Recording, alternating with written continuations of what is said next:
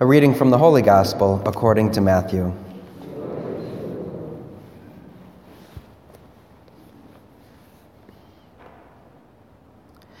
When Jesus saw the crowds, he went up to the mountain, and after he had sat down, his disciples came to him. He began to teach them, saying, "Blessed are the poor in spirit, for theirs is the kingdom of heaven.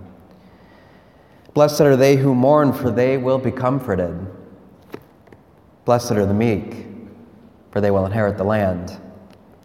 Blessed are they who hunger and thirst for righteousness, for they will be satisfied. Blessed are the merciful, for they will be shown mercy. Blessed are the clean of heart, for they will see God. Blessed are the peacemakers, for they will become children of God. Blessed are they who are persecuted for the sake of righteousness, for theirs is the kingdom of heaven.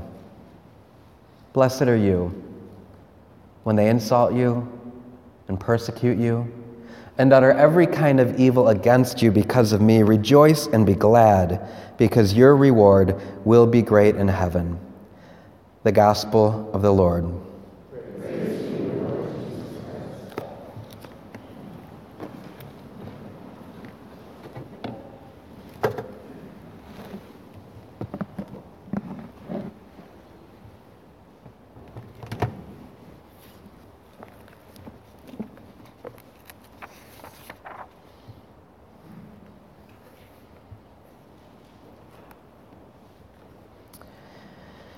Today, as we celebrate this Feast of All Saints, we hear in the book of Revelation, the book about the end of times, and it says that the ones who will be blessed and adored and you know, the ones that will be given everything by God are the ones who have survived, the time of great distress.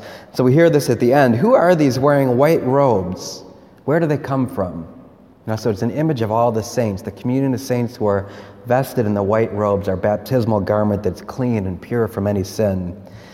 And he said to me, "These are the ones who have survived the time of great distress. They have washed their robes and made them white in the blood of the Lamb." So that's what I want to talk about, the image of the saints as being the ones who have survived the times of great distress.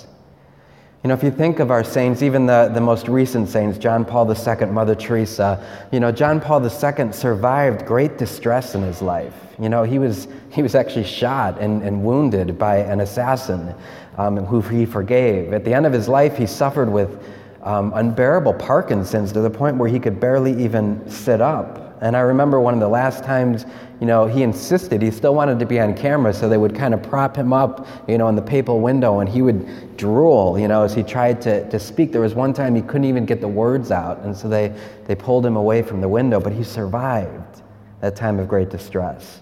He continued just to be a faithful Holy Father. Think of Mother Teresa with her dark night of the soul at the end of her life. She survived these years of great distress and great darkness that we would later hear about in her journal.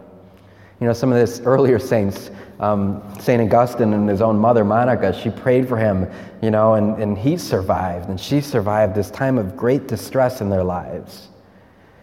Think about the white garment. Just before Mass, there was two tragedies in Manhattan. One involved a shooting, and another one involved a vehicle that went off-road down a bike trail. And so I looked it up real quick in my thing to see if it was even true on my phone, and sure enough, there are the white sheets covering the bodies, slain. I think about the white sheet that covers the body as a sign of the baptismal garment. These people that died but still survived by their faith. Just last week, there was a mother that accidentally ran over a child in one of our grade school parking lots, and the priest, who's a good friend of mine, had to go and anoint the body of the child. The child was covered in a white garment, everything but his hand, so he anointed the hand under the white sheet. To be a saint, all we have to do is survive. Life comes at us. The cross comes at us. We can't choose our crosses. We can't control our crosses. We can't adjust how they come to us. Sometimes our crosses come barreling at us, and they're messy and they're uncontrollable and difficult and unbearable. But all we have to do is simply survive the time of great distress. We don't have to live through it, All we have to do is allow our faith to remain intact.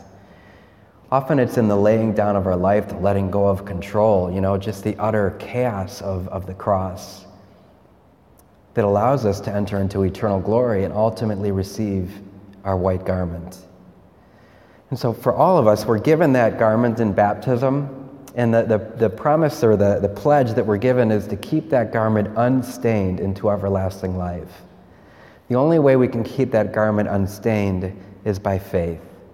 Because life is going to come at us, blood is going to come at us, the cross is going to come at us, but it's our faith in Jesus that keeps that garment unstained, where ultimately one day we will be saints in heaven, surrounded with all the other ones that have gone before us, that have survived the times of great distress.